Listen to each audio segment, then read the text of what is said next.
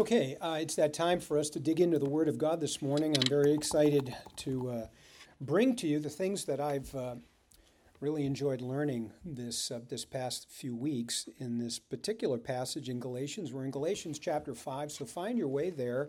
Galatians 5, we're looking at just verses 13 to 15, which is the smallest section of a larger one that we just can't really, maneuver through and get through in just a brief Sunday message, so we're going to take it a little bit slower.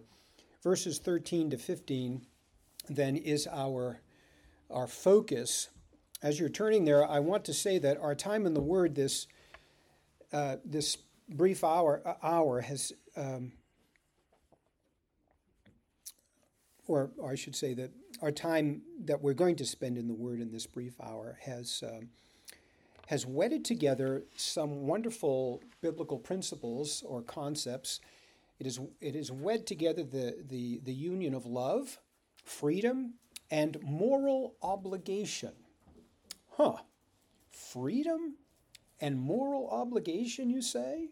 How can those two things possibly be compatible? Freedom and moral obligation. Doesn't freedom take away any obligation that I may have, moral or otherwise? And what does love have to do with it all? Now, no doubt the Galatians were grappling with these very same questions that I just raised with the prodding of the Judaizers, their new best friends, and had criticized Paul's gospel of grace, saying that it invited loose living. It prevented the moral living that only the gospel of law could bring. And this is one of the biggest reasons why the Jews found Paul's view on the Mosaic law a stumbling block and a hard adjustment for even some believing Jews in Jerusalem so early into their Christian faith. They grew up believing that the law is their means of salvation and their means of pleasing God and of establishing moral and holy living. Now, the law defined for the nation what holy living looks like. How can one be free from paganism without adherence to the law, they would think? And how else will he, once delivered, continue to restrain sin in his life, if not by God's law? These are fair questions. The argument may seem obvious and airtight on its face. It's the same one that the penitentiaries in our country use to validate their prison reform, thinking that time spent behind bars will somehow transform prisoners morally. Yet the percentage of recidivism for those released from prison after doing their time is significantly great. It's also the argument that our forefathers, I think, must have had when they relied on when forming the law of our countries on the basis of Old Testament law. But you see, the problem with the argument is very simple. External obedience to God's law does not make one holy. A person cannot simply decide one day to live by the Ten Commandments and expect that will make him holy. And this thinking is exactly behind the Judaizers' gospel of law. The truth is, for one to enjoy true moral reform, one must internalize God's truth. God's truth must become part of one's nature.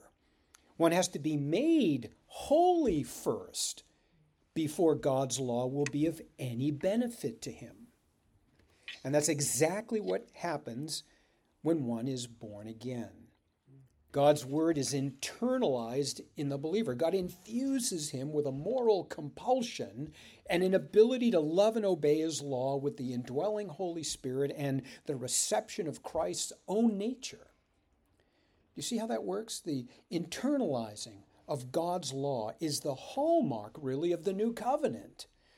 God promised in Ezekiel 32, if you remember, verse 27, I will put my Holy Spirit within you and cause you to walk in my statutes and be careful to follow my ordinances.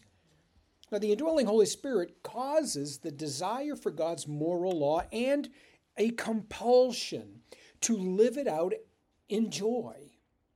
John MacArthur says it says it this way at this point in his commentary, quote, "The Christian has the glorious privilege of living under the internal guidance, restraint, and power of the Holy Spirit, who energizes him to obey the will of God," end quote.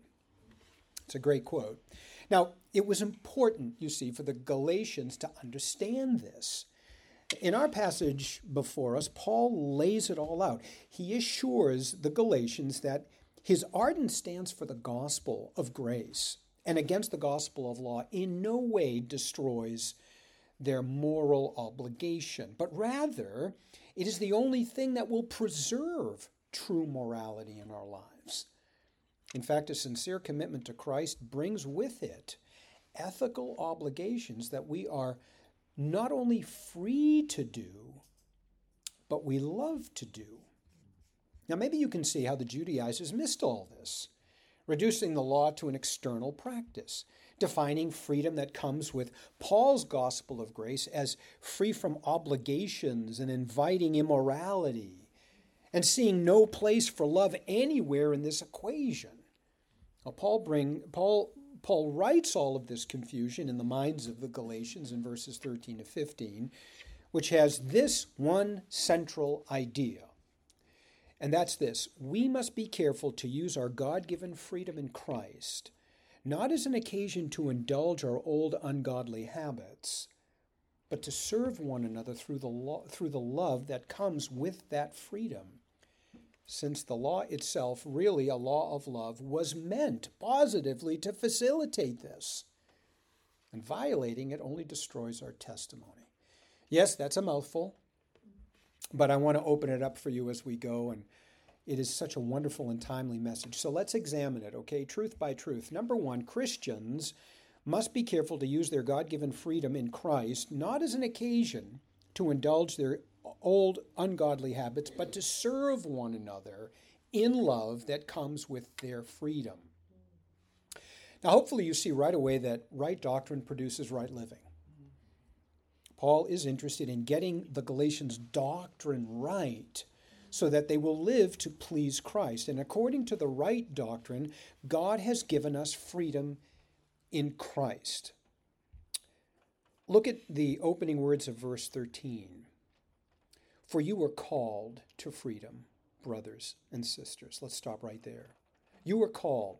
God is the subject, calling is the verb, you is the object. Very simple. God called you to freedom. We met right away with a great doctrine here that we would do well to remind ourselves of for several reasons, not the least of which is that it's very much under attack today. It was in Paul's day, and it is in our day. And that doctrine is the doctrine of election. Paul says, with reference to our salvation, that's the freedom he speaks of, God called us. The new birth was not something we secured on our own or cooperated with even with God. We had no more to say in our second birth than we did in our first one. God demonstrated his love, the Bible says, toward us while we were yet sinners. And in that condition, Christ died for us, saving us from his wrath to come. What a glorious truth. Another way to put that is that God saved us from our bondage to sin. He called us out of it and into moral and spiritual freedom. And as we explained in our treatment in verse 1 a few weeks back, where Paul introduces the word freedom for the first time, we understand it to be the condition in which a person enters upon salvation, where for the first time in his life, he is free to love and please the Lord, free to obey God's commands and principles out of love for him. Jesus would later say in John 14:15, "If you love me, you will keep my commandments." By the way, there's the connection between love and moral obligation, in case you're wondering. Let me also say, Paul brings an important clarification in the rest of the verse. In the same breath, he warns us, look, do not use your freedom in Christ to indulge in ungodly habits of our unconverted life. He says, only do not turn your freedom into an opportunity for the flesh. Now, I want to ease into this. This is going to occupy probably most of our time. I want to get into this concept of the flesh with you, which is a very misunderstood concept. So you're going to have to really think with me as we go through this. I've tried to make it as understandable as possible. Some of these concepts are not that easy. But I think I've stumbled upon something after some erstwhile study that I hope will validate what I hope to bring to you at this time. I mentioned a few times during our study of this wonderful letter how Paul not only exposes and tears apart, both logically and doctrinally, the false gospel of the Judaizers, right? He also does a fair bit of defending the truth. For example, he spends the first 2 chapters defending his apostolic calling and his message. And then in chapters 3 and 4, defending his doctrine that the Judaizers had distorted and twisted before the Galatians in order to discredit his message. Now, one of the aspects of Paul's message that they twisted was this important aspect of the gospel that Paul calls freedom. The Judaizers were telling the Galatians that Paul's understanding of freedom, well, actually leads to lawlessness. After all, if Paul's right, and there is requirement to observe the law, then we are, or no requirement rather to observe the law, then we are bound to be lawless. That just makes sense. Take out the law, we're going to be lawless. And to many unsuspecting believers in Galatians who were not as well grounded in their theology as Paul was, they swallowed all of this hook, line, and sinker. The Judaizers could make it seem as though Paul's message was indeed inviting loose living. No rules, no law.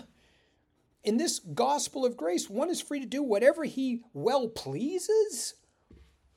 All right. But nothing could be farther from the truth. And Paul, in Paul's return to the topic of freedom, and is called to live as those who have truly been set free by an internal regenerating work of the Holy Spirit, he takes some time to make sure that the Galatians understood that to have Christian freedom does not mean all of that. Hence his command to them to not turn their freedom into an opportunity for the flesh. But what is Paul really getting at here with this comment then? Well, to answer that, you need to know what he means by flesh. So here's the tough part. Buckle up. Up to this point in the letter, Paul has used flesh 6 times. He mentioned it in every chapter, in fact, but with a very specific idea of the physical body. For example, in chapter 1, verse 6, he says, I did not immediately consult with flesh and blood, and that means with people. In chapter 2, verse 16, he says, by works of the law, no flesh will be justified, which again refers to people. No person will be justified by the law. In chapter 3, verse 3, he says, having begun by the Spirit, are you now being perfected by the flesh? And in that context, flesh refers to human works, such as circumcision, which was the removal of literal flesh. And it has the exact same idea of human effort or works in chapter 4, verse 23. But the son of the slave woman was born according to the flesh, and the son of the free woman through promise. So Abraham was going to help God along, right, by having a child with his handmaid. That's doing things by human will, by the power of the flesh. That's what that really means. Now, in our context, chapter 5, verse 13, Paul introduces a new concept of flesh that the Galatians understood because he doesn't go on to define it. So we're assuming that they knew it well. So they had an advantage over us. We are a little bit at a loss. So I want to say that most commentators seem to attribute the idea of flesh here to the sin nature. That's what it means to them, the sin nature, or old nature. But I want to tell you this cannot be the case, because Christians do not have 2 natures. Only Christ did, right? He had a divine nature and a human one. No, Christians do not have two natures. They don't have a sinful nature and a new redeemed nature, as if somehow those two are warring with each other. There is plenty of scriptural evidence to support the fact that our new nature replaced the old nature. We were once dead, but now we're alive. Our old man died, and a new man rose to newness of life, Romans 6, right? 2 Corinthians chapter 5, verse 17 makes the clearest declaration of this. Therefore, if any man be in Christ, he is a new creation, right? The old things pass away. Behold, new things have come. And when God speaks in Ezekiel 36 of making a new covenant, one of God's distinctive elements in that covenant is in verse 26, where God says that he would remove the heart of stone and replace it with a heart of flesh. You remember that? Heart in this context is code for nature, for who you are. You know, the real you that we can't see. Essentially, God would replace the sin nature with a new redeemed nature. That's the promise of the new covenant.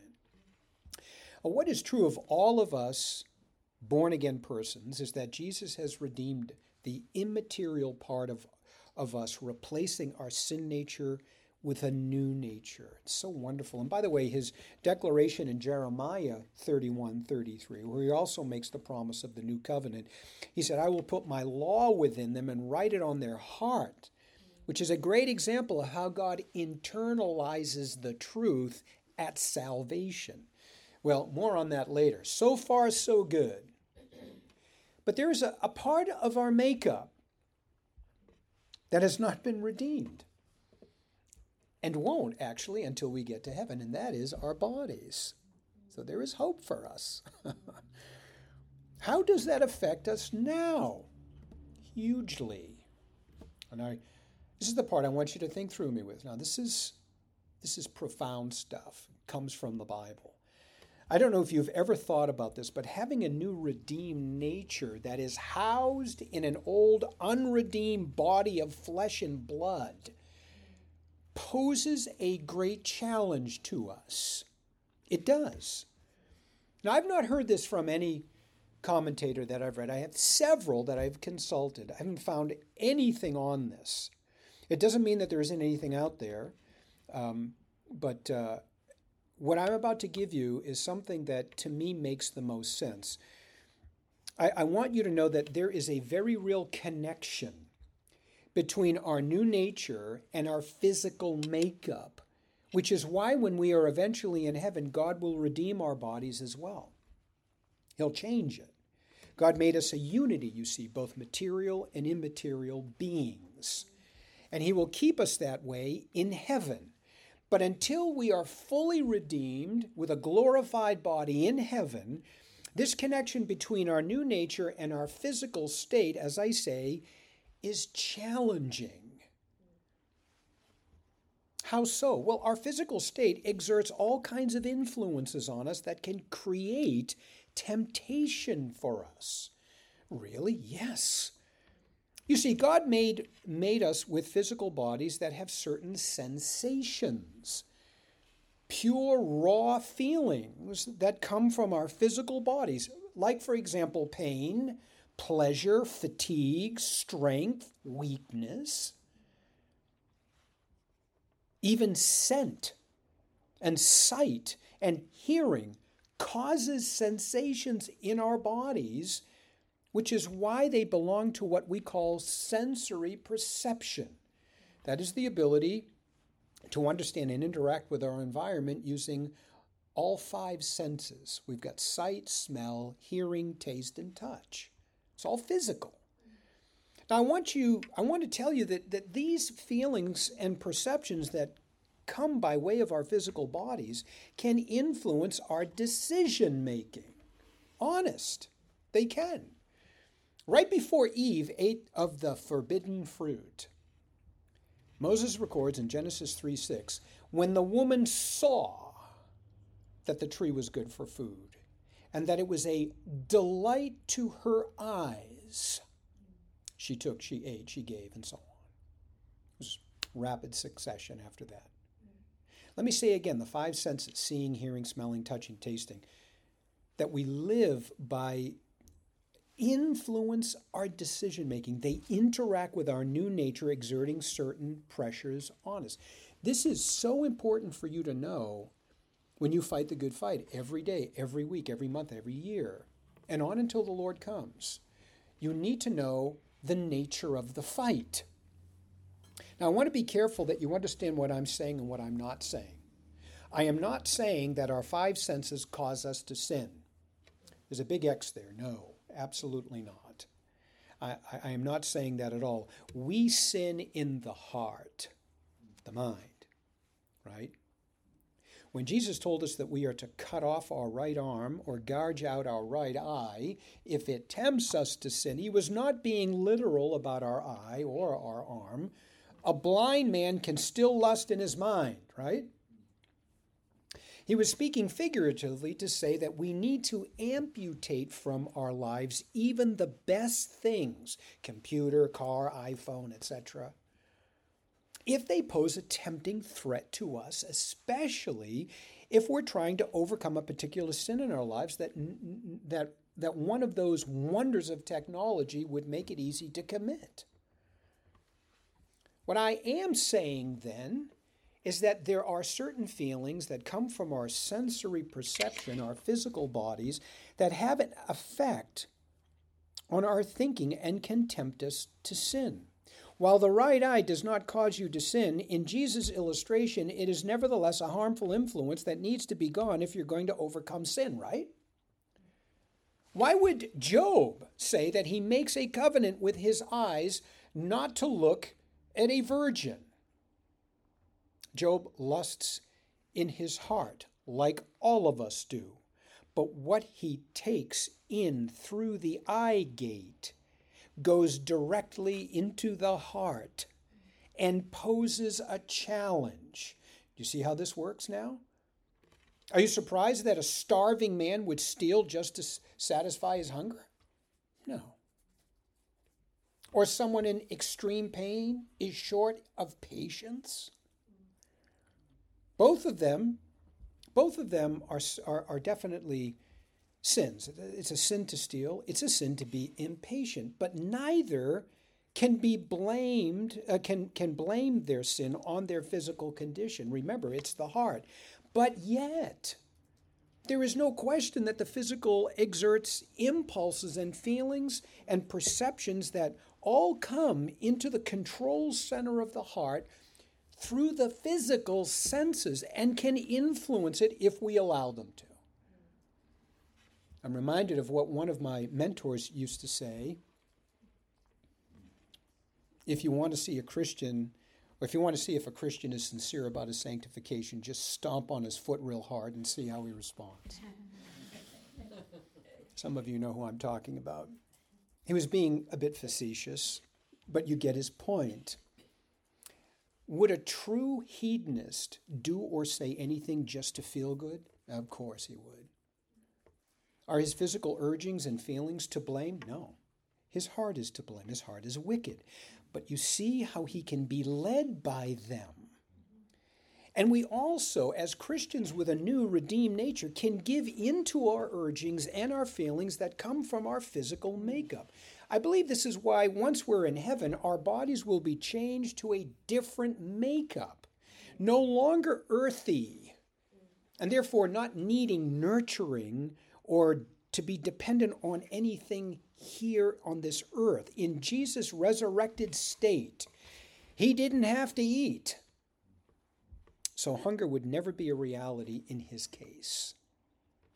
Now, just to round this off, there's one more part to this that I want to add. When we were unbelievers, we catered to the desires of our physical makeup for sure. That is, we had no choice but to be led by our gut, by our feelings, our sensations, our pain, our fatigue. That's what it means to be in bondage to sin. But when God redeemed us and gave us a new nature, our desire is now to please Christ, and to keep at bay those influences that are brought on by the unredeemed part of our makeup that we were once enslaved to. And I believe that J. Adams comes closest in his commentary on Galatians to identifying the flesh. He says, quote, as the body that has been habituated by the sinful nature with which we were born, end quote. What he is saying is that as unconverted people, our sin nature conditioned our physical makeup in such a way that we developed sinful habits that catered to its demands. We find a good example of this in 2 Peter 2:14, where Peter speaks of false teachers, obviously unbelievers, who, he says, have hearts trained in greed. With a sin nature, unbelievers train themselves to give sinful responses to their physical conditions and to the demands of their physical makeup. And when God saves them, they have to learn how to reprogram their responses to their physical makeup. We've trained ourselves to give sinful responses all our lives. The moment you become a Christian doesn't mean that you shed all that. You got to now revisit them all. And usually they come to us because we'll act in a certain way out of habit, and then we say, oh boy, look at that. And we have to deal with it. So with a sin nature, unbelievers, as I say, train themselves to certain responses. When we are saved, we have to learn to reprogram our responses to our physical makeup. And maybe you might have a better idea now of what Paul commands us in Romans 6:12 and 13. Are you ready? He says, therefore, sin is not to remain in your mortal body so that you obey its lusts, and do not go on presenting the parts of your body to sin as instruments of unrighteousness. Oh, that makes a lot of sense now. With a new redeemed nature, we Christians can now retrain ourselves to act what is true of us, to put off those characteristics of the old sin nature that we once had. We're not putting off a sinful nature because that died, that's gone, been replaced with a new nature. We are putting off now the characteristics of that old nature that still remain with us, that we have to replace with godly habits that are true of our new nature. Well, we have the propensity as Christians to fall back on ungodly habits that are characteristic of our unconverted life, which, by the way, makes it all the more difficult dealing with the flesh. We're not perfect yet, but we strive to be that. Now, what a statement this is by Paul. Do not use your freedom in Christ as an opportunity to fulfill the lusts that are brought on by our physical makeup. And I know that this is many times easier said than done, because even though we have been redeemed and given a new redeemed nature, as I say, we're still not perfect, ever growing toward completion in Christ, right? And as we conform to the image of Christ, we beat down the impulses. That's what Paul did, 1 Corinthians 9. He beat down the lusts of his flesh that would war with the Spirit in us, the Holy Spirit. More on that in the next passage. But rather than live to indulge in such lusts, which is not Christian freedom at all, Paul says in the rest of verse 13 that we instead should serve one another through the love that comes with our freedom. He says, but serve one another through love. Our freedom in Christ has given us the ability and the desire to serve through love. Oh yes, what a great truth this is, and one of the paradoxes of Christianity. Christ has delivered us from slavery to sin that we might become his slaves of righteousness, so that we could live a life of service to others, which we desire to do. Our love for Christ, as our love for the Lord Jesus, compels us to want to live for him, bringing him glory and honor to his name. It compels us to want to be like him. He gave his life for others, so we should as well. He was a servant to others, so should we be as well. It should be obvious to us as we read this that the Christian life is others-oriented, always. We live to serve, and that service is motivated by a tangible expression of biblical love. Brings us to the second truth in verse 14. Paul says that the law was really meant positively to help believers achieve this loving service. Now, this is such a great turn of the tables here on the Judaizers. Look at verse 14. For the whole law is fulfilled in one word, in the statement, you shall love the Lord, love your neighbor as yourself. Now, where have you heard that before? From the very lips of Jesus himself, recorded in Matthew 22, 38 to 40. Jesus said, you shall love the Lord your God with all your heart, with all your soul, with all your mind. This is the great and foremost commandment. The second is like it. You shall love your neighbor as yourself. And upon these commandments hang the whole law and the prophets. Now, obviously, Jesus is quoting from Leviticus 19:8.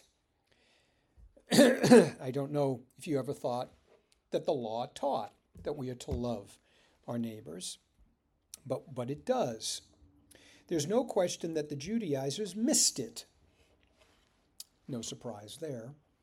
But Paul, a Hebrew of Hebrews, who knew the law well and now having been converted knows its true meaning, he introduces something in verse 14 that's a tremendous help to his struggling Galatians. You remember that we argued from Paul's doctrine in chapters 3 and 4 that the law was not meant to save anyone, do you remember? But rather to expose a person's sin and to condemn him, leaving him the only option to turn to Messiah's future work of redemption. Now that's because God gave it, you see, initially to saved Israelites. The law was given to the believing community initially. God gave saved Israel his moral law so that they would know how to manifest their love for him correctly, so that they might live out a holy life that will allow God to dwell in their midst. It was God's way of guiding his elect, the remnant of the nation, into holiness, how to love both God and neighbor. Therefore, while the law today still condemns anyone who is not a believer, pointing him, again, to the only solution in Christ, it ever remains the believer's guide to living his imputed holiness before the Lord. I speak, of course, of the moral law, not the ceremonial or the civic part of the law, the Ten Commandments. To be as specific as I can, the law was meant to facilitate the holy endeavors of the believer. Now, this is what I love about what Paul does here. He essentially redefines the relationship between the believer and the law. It was not what saved them, but it was what facilitated their sanctification. And for those of us in the new covenant, it is our obligation. It is not only our obligation, but our delight, our desire to live by God's holy standard. We've been freed to do that. And don't miss the crux of verse 14. The essence of God's moral law is love on two levels. It is the vertical level and the horizontal level, and in that order. Christians are called to love God with their whole being so that they can go on to love or have the same regard for their neighbor as they have for themselves. The order is very important. We don't love people the way they want us to love them. We love them the way God wants us to love them because we love God more than them. Now, before we move off this, let me confirm for you this relationship that the New Covenant believer has with God's moral law. Two passages I think will suffice here. One is Romans chapter 13, just two verses there, verse 8 and verse 10. Paul says, the one who loves his neighbor has fulfilled the law. Love does no wrong to a neighbor. Therefore, love is the fulfillment of the law. How about that? That's from Paul himself. And we get the same idea from James chapter 2, verses 8 and 9. If, however, you are fulfilling the royal law according to the scripture, you shall love your neighbor as yourself, you are doing well. But if you show partiality, you are committing sin and are convicted by the law as violators. Those of us in Christ now know the law of Moses as the law of love. That it's about how we love God as we ought, and consequently how we love neighbor as we ought. And that is the essence of the Christian faith. Because we are free from the curse of the law, we are free to obey it, and consequently show proper love both to God and neighbor. That's the relationship we have with the law that comes with faith in Christ. Now, at this point, Paul needs to warn those who are free then in Christ, since there's always a tendency for God's people to push his principles to the extreme. And Satan is only too happy to facilitate their distortion and abuse of God's principles. Just as the Judaizers' gospel of law saves no one and leads Christians who might embrace it into an extreme position of legalism, so Christians themselves can, if they're not careful, abuse their freedom in Christ to the opposite extreme and become very selfish and unloving. How does this happen? We learn about it in verse 15. This is the third and last point we'll make. If we violate the law of love, then we destroy our testimony. We destroy our personal walk with Christ, and we destroy our testimony. Paul deals with this very problem here. Listen, if you bite and devour one another, take care that you are not consumed by one another. Now, you need to understand the construction of the Greek sentence behind this English translation if you're going to get Paul's meaning. Brief, ever so brief Greek lesson. Let me explain it to you as simply as I can.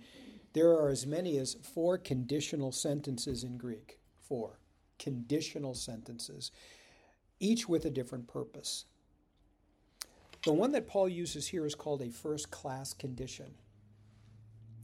And a first-class condition assumes that the first half of the conditional sentence is true or factual, which means that the second part of the sentence will then be a natural consequence of the truth in the first part.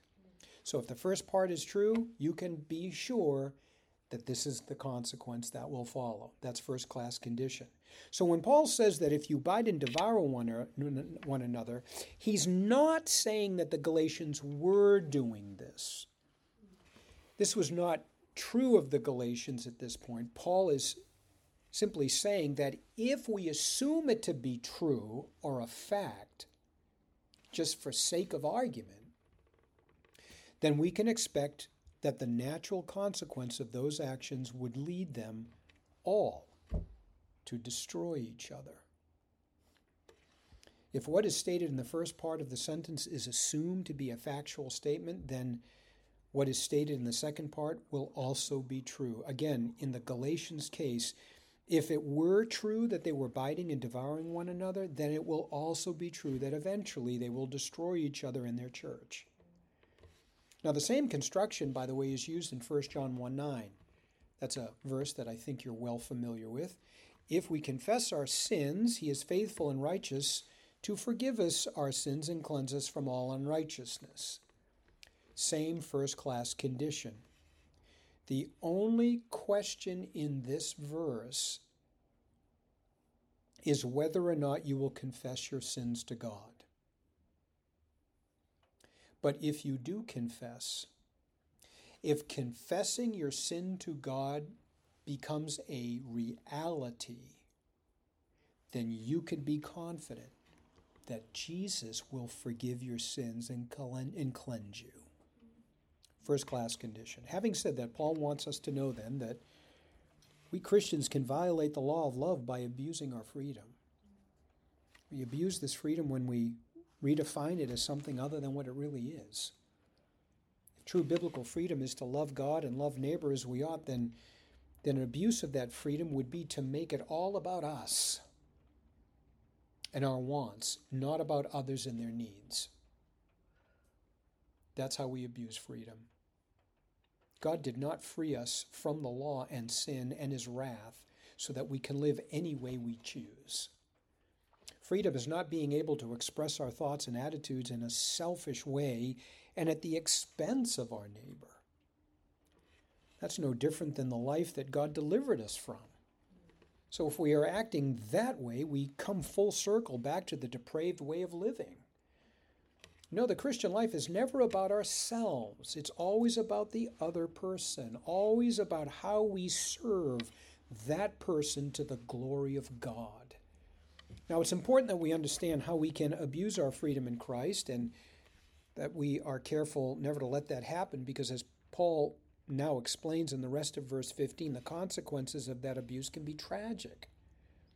If we allow that violation, we will destroy our testimony. What Paul gives us here in the second half of this verse is not a suggestion or even a good idea, but a command. He said, "Take care that you are not consumed by one another." And I'm reminded right away of James' congregation and the terrible atmosphere and disunity that the members there created by their selfishness. It's a great case study of what Paul's talking about here. So let me take you through it. As a result of abusing their freedom, I'm talking about the congregation of James, book of James. They were destroying the unity of the body. They obviously grumbled over their lots in life and didn't find God's grace in their trials. Many of them were hypocrites, going through the motions of prayer without a firm trust in the sovereignty of God. They were double-minded, hypocritical. They were sharp with their tongue, and they slandered each other when they had the opportunity. The rich members exalted themselves over the poorer members, so the whole church showed partiality. They didn't love their neighbor as themselves. They were slow to hear, quick to speak, and quicker to anger. They were guilty of judging each other hypocritically, and many did not consider God's sovereignty within their lives and in their plans at all. Now, all of this because of an abuse of their gospel freedom. In chapter 4, James shows us gives us a perfect explanation of what is behind abusive freedom. Here's what he says. What is the source of quarrels and conflicts among you? Is the source not your pleasures that war against the parts of your body? You lust, you do not have, so you commit murder. You are envious and you cannot obtain, so you fight and quarrel. You do not have because you do not ask, and when you ask, you don't receive because you ask with wrong motives, so that you may spend what you request on your pleasures. You adulteresses. Friendship with the world is hostility to God. Can you see that their abuse of gospel freedom, the source of all their troubles, was this ungodly lust that came from their flesh? The pleasures, the lusts, the wants, the desires, the cravings, and because they couldn't get it, they hated, they committed murder, they quarreled, they fought. They clearly had become idolatrous in a desire to please themselves. Well, just before we leave James, I want to point out two important observations that will not be surprised to see, knowing what we know now about the meaning of biblical freedom and how it relates to the practical outworking of good works. James 2, verse 8, not only refers to the law as a law of freedom for Christians, but those who continue in it are blessed in what they do. This is what James says. But the one who has looked intently at the perfect law, the law of freedom, and has continued in it, not having become a forgetful hearer but an active doer, this person will be blessed in what he does. How about that? He's talking about the law. And later in chapter 3, verses 13 to 18, James refers to God's law again, but this time as the wisdom of God, which when Christians live it out, produce righteous works. Who among you is wise and understanding? Let him show by his good behavior his deeds in the gentleness of wisdom. But if you have bitter jealousy, selfish ambition in your heart, do not be arrogant and so lie against the truth. This wisdom is not which comes from above, but is earthly, natural, demonic. For where jealousy and selfish ambition exist, there is disorder and every evil thing. But the wisdom from above is first pure, then peace-loving, gentle, responsible, full of mercy and good fruits, impartial, free of hypocrisy. And the fruit of righteousness is shown in peace by those who make peace. Well, it's obvious that the world's wisdom leads them to selfishness, whereas God's wisdom, the law, leads to selflessness. Only in the context of salvation. Only when you are born again and you have been freed with a love and a desire to keep God's word.